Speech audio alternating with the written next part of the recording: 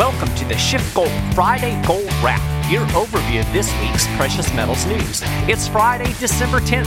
I'm your host, Mike Maharrey. Thanks for tuning in. I'm dreaming of a red Christmas. Oh, wait, that's not right. I mean, I don't think anybody's actually dreaming of a red Christmas, but that's what a lot of people are going to get. And by red, I mean in the red, as in deeper in debt. In fact, I think debt is a big elephant in the room that nobody is really talking about, especially in the context of this Federal Reserve monetary tightening that is supposedly right around the corner.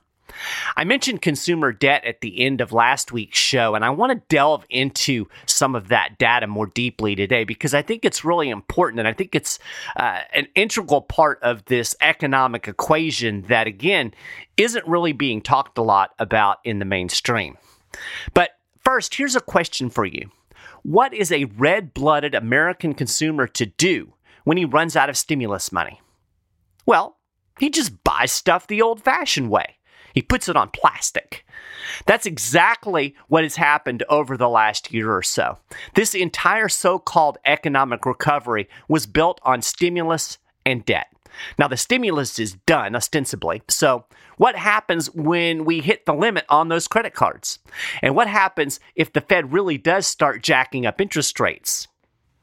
So this week, the Federal Reserve released the consumer credit data for October. There's a 2-month lag in that data series. It should come as no shock that Americans piled on more debt as inflation continues to squeeze their pocketbooks.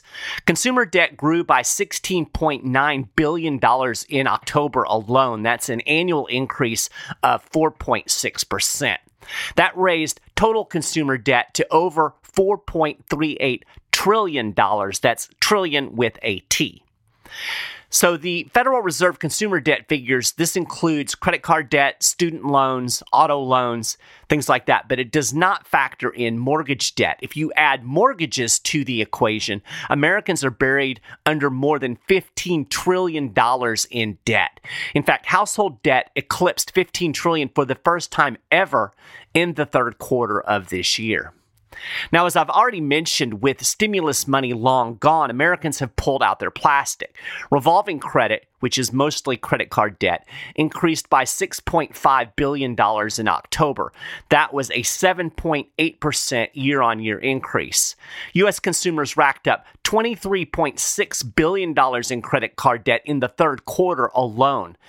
According to Wallet Hub, that's 46% above the post-Great Recession Q3 average. Americans now owe nearly $1.02 trillion, again, trillion with a T, in credit card debt. More people are trying to get credit cards as well. According to the New York Federal Reserve, 27% of Americans have applied for new credit cards over the last year. So that's more than a quarter of all Americans. And as I mentioned at the end of last week's show, it appears consumers are prepared to go even deeper into the red this holiday season.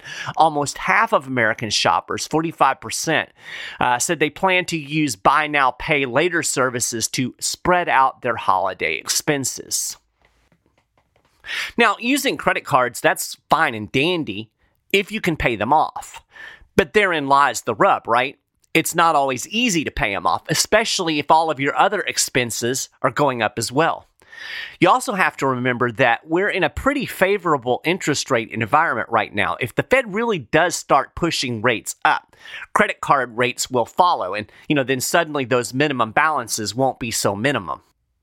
In fact, there are already some signs that the credit card companies are worried about Americans' ability to pay off their debt. The average credit limit for new plastic this year is about $4,000, according to an industry analyst. That's down 21% from 2 years ago, pre-pandemic. Of course, credit cards make up just one slice of consumer debt. We also have non-revolving credit. That includes auto loans and student loans. Non-revolving debt increased by $10.3 billion in October. That was a 3.7% increase year on year. Even as credit card debt dropped during the pandemic, non-revolving credit has continued to expand through the last year and into 2021. Outstanding non-revolving debt now stands at $3.36 trillion. Now, the mainstream financial media doesn't really pay a lot of attention to the consumer debt data. And if you do see reporting on this growing debt pile, well, it's usually spun as good news. According to the narrative, Americans believe that the economy is strong and they feel confident enough to borrow money and buy lots of stuff. And since buying stuff is the backbone of the U.S. economy, this is good. Of course, these pundits point to strong retail sales in recent months as even more evidence of consumer confidence. Now, we've talked about retail sales and the fact that they also reflect rising inflation, so that's not necessarily consumer confidence. But, the narrative is plausible. I mean, heck, they might even be right, but they're probably not. There's another way to look at this, one that seems far more likely to me. Higher prices and an absence of stimulus checks forced Americans to borrow more to buy stuff they can't afford.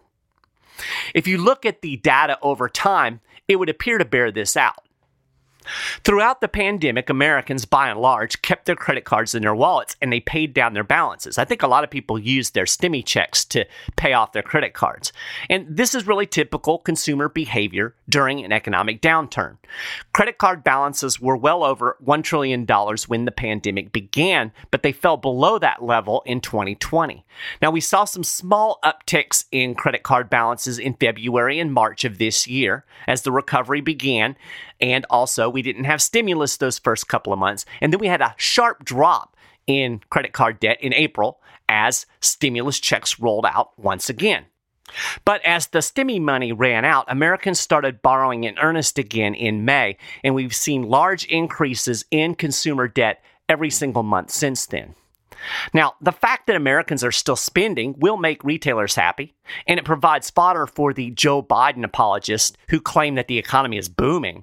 But the problem with spending on plastic is that credit cards have these inconvenient things called limits. And I shouldn't have to say this, but this is not a sustainable economic model. Now, granted, my own experience is purely anecdotal, but I don't really think I'm that different from most people. I've rarely used credit cards when I could afford to buy stuff. Now, I know some people do. My mom put everything on her Disney credit card to get those Disney points, but she always paid her balance. I've always used credit cards when I'm broke, or if something happens that I can't financially handle, like my car breaks down or the refrigerator goes out. My credit cards have always been kind of my last resort. And my thought process has never been, I'm really confident in the economy and I know I'm going to be able to pay this back. My thought process has been more like, oh, dear God, I hope I can make the minimum payments on this long enough to pay it back. And quite frankly, at points in my life, I think I've just hoped that I could make the minimum payments forever. And, I'll be honest, when I was in my 20s, I got myself in a lot of trouble with credit cards because I wasn't making sufficient income and I was using my credit cards to basically, sustain my life. And I think that happens to people when the economy turns sour, when inflation goes up. You can't afford stuff. What do? You can't just not stop buying. So you pull out the credit card. I think a lot of people are like this, and that's why so many people get in over their heads with credit card debt. So, yes, increasing levels of debt could signal consumer optimism, but it could just as easily signal that Americans are struggling to make ends meet, and they're turning to their credit cards to pay their bills. Now, you can decide which story you think is more plausible. Regardless, consumer debt is growing, and I think this is a bigger problem for the Fed than anybody wants to admit. Here's the ugly truth. The Federal Reserve and the U.S. government built a post-pandemic economic recovery, I'm using air quotes, on stimulus and debt. It is predicated on consumers spending stimulus money borrowed and handed out by the federal government or running up their own credit cards. Were it not for the Fed's easy money policies and government stimmy checks, consumers couldn't drive this borrow and spend economy. Borrowing is incentivized by loose monetary policy from the Fed. And of course, it's not just consumer borrowing that we're talking about here. That's probably really the least of the problem. You also have the massive government debt, which of course is about to get even more massive now that the Republicans have once again surrendered and are going to let the Dems raise the debt ceiling. Then you add onto that the massive levels of corporate debt. And the only reason you and Uncle Sam and these businesses can borrow all of this money is because the Fed is supplying it. The Fed is making all of this money available. It's holding interest rates artificially low so that everybody can pay the interest on all of this money that they're borrowing. And yet I'm supposed to believe that the Fed is about to raise interest rates to fight inflation? This economy is addicted to stimulus and debt. An overdose, of course, will lead to a dollar crisis and runaway inflation. But cutting the addict off will lead to withdrawals and an economic collapse. So basically, it's pick your poison here, right? I've talked about this in several shows. The Fed is backed into a corner. It can fight inflation and collapse the economy, or can let inflation run and collapse the dollar. So I just don't see how people are so convinced that, the Fed is going to successfully fight this inflation dragon. As Peter Schiff put it in his podcast, the Fed is picking a fight it cannot win. I'll link to that show in the show notes page. It's definitely worth taking a listen to. Now, speaking of inflation, we're supposed to get the November CPI data this morning at 8:30. As I'm recording right now, it's about 10 minutes after 8. So I'm going to hold off wrapping up the show until that CPI data comes out, and we'll do the live CPI data breaking news thing. Maybe I'll even give you some breaking news music or not. In the meantime, I want to touch on central bank gold buying. It's funny because, government types like to poo-poo gold. In fact, some of these central bankers will actually tell you that, gold is a relic of the past. It's not even money. Nobody needs gold anymore. And yet, all of the world's central banks hold on to tons and tons of gold. And a lot of countries are adding to their gold reserves right now. The latest country to add gold to its holdings is Ireland. The Central Bank of Ireland added 2 tons of gold to its reserves over the last couple of months. This was the first gold purchase by the Irish bank since 2009. Now, the speculation is that Ireland is worried about inflation.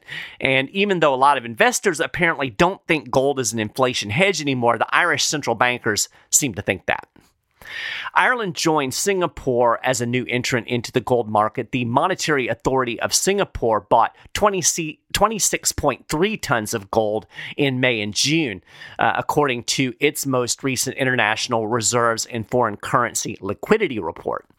It was the first expansion of the country's gold reserves since the year 2000. Thailand and Brazil made a big gold purchase earlier this year. The Philippines and Mongolia bought smaller amounts. These new faces join a list of countries that have been consistently buying gold, including Kazakhstan, India, Turkey, despite some recent sales, and Uzbekistan. Poland also recently announced it would further expand its gold reserves by 100 tons in 2022. Bank of Poland President Adam Glapiński, I think that's how you say it. He said holding gold is a matter of financial security and stability. He said, quote, "Gold will retain its value even when someone cuts off the power to the global financial system, destroying traditional assets based on electronic counting records." So he's saying gold is this physical thing that you always have. He said, of course, we do not assume that this will happen, but as the saying goes, forewarned is always insured. And the central bank is required to be prepared for even the most unfavorable circumstances. I think that might be some wise advice for regular investors as well. He said, that is why we see a special place for gold in our foreign exchange management process. And of course, there's another reason why a lot of countries are buying gold. There is deteriorating faith in the dollar.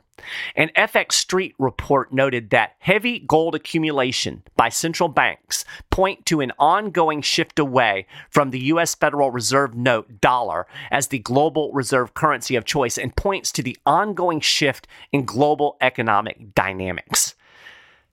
Not so good news for the dollar, right? A World Gold Council survey also found that there is deteriorating faith in the U.S. dollar and a continuing trend toward de-dollarization. That report said, respondents continue to foresee long-term structural changes in the international monetary system, continuing a trend indicated in last year's surveys. Views toward the U.S. dollar trended downward, with half of respondents saying the greenback will fall below its current proportion. So, again, not so good news for the dollar. I mean, and can you blame them? I mean, the Fed just keeps churning dollars out, right? It keeps devaluing the dollar. I'm not so confident in the greenback either, and I, quite frankly, don't think you probably should be. So, how do you fight a deteriorating dollar? Precious metals is one way, and as usual, as always, I recommend talking to a SchiffGold precious metal specialist. You can just call 1-888-GOLD-160, or you can email info@schiffgold.com, and they'll help you out. Great guys over there. They'll look at your particular situation, your portfolio, your investment goals, and help you see how precious metals can fit into that process. So it is now 8:15. So we got 15 minutes until we get the CPI data. I'm going to put the show on pause, get a cup of tea, work on the blog post for the show, and you can go get you a cup of coffee or do whatever, and I'll be back in just a minute with the CPI data for the month of November. Breaking news: the CPI data for November is in. Basically in line with expectations. Of course, expectations were very high. The month-on-month increase was 0.8%. That follows on the heels of 0.9% last month. So knocking on the door of 1% yet again. The expectation was for 0.7% in November. So we were just a tad above expectation on the month-on-month number. Looking at the annual number, 6.8% year on year. And that was right in line with expectations. So, that's really high. In fact, that's the highest inflation numbers we've seen since the 1980s. And of course, the government cooked the inflation CPI formula back in the 90s. So, inflation is really running higher. If you were calculating this based on the 1970s calculation, we'd be well into double-digit inflation right now.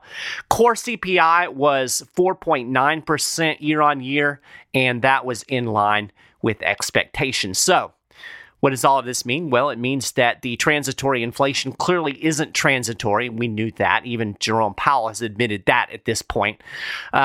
I think you can expect to see a big sell-off in gold today because everybody's going to go, the inflation's hot and the Fed's going to come in and fight. Well, we've talked about that. The likelihood of winning that fight is slim to none, but we'll see what plays out. So, if you're asking me, I'm saying this is an opportunity to buy the dip because gold is still an inflation hedge no matter what goofiness the markets are doing right now. So there you go. CPI data. Obviously, we'll be writing much more about this as we get into next week. So make sure you're following what's going on over at schiffgold.com/news. For now, we're going to call this a gold wrap this week. As always, you can get more details on all of these stories and more. And of course, keep up with the latest precious metals news and analysis throughout the week over at schiffgold.com/news. If you haven't done it already, I can't imagine why not. But you can subscribe to the Friday Gold Wrap over at Apple Podcasts. We're on the SchiffGold YouTube channel. We're on Stitcher. You'll find links to all of those places, as well as links to our social media sites on the show notes page. Thank you so much for listening to the show, and we will talk to you again next week.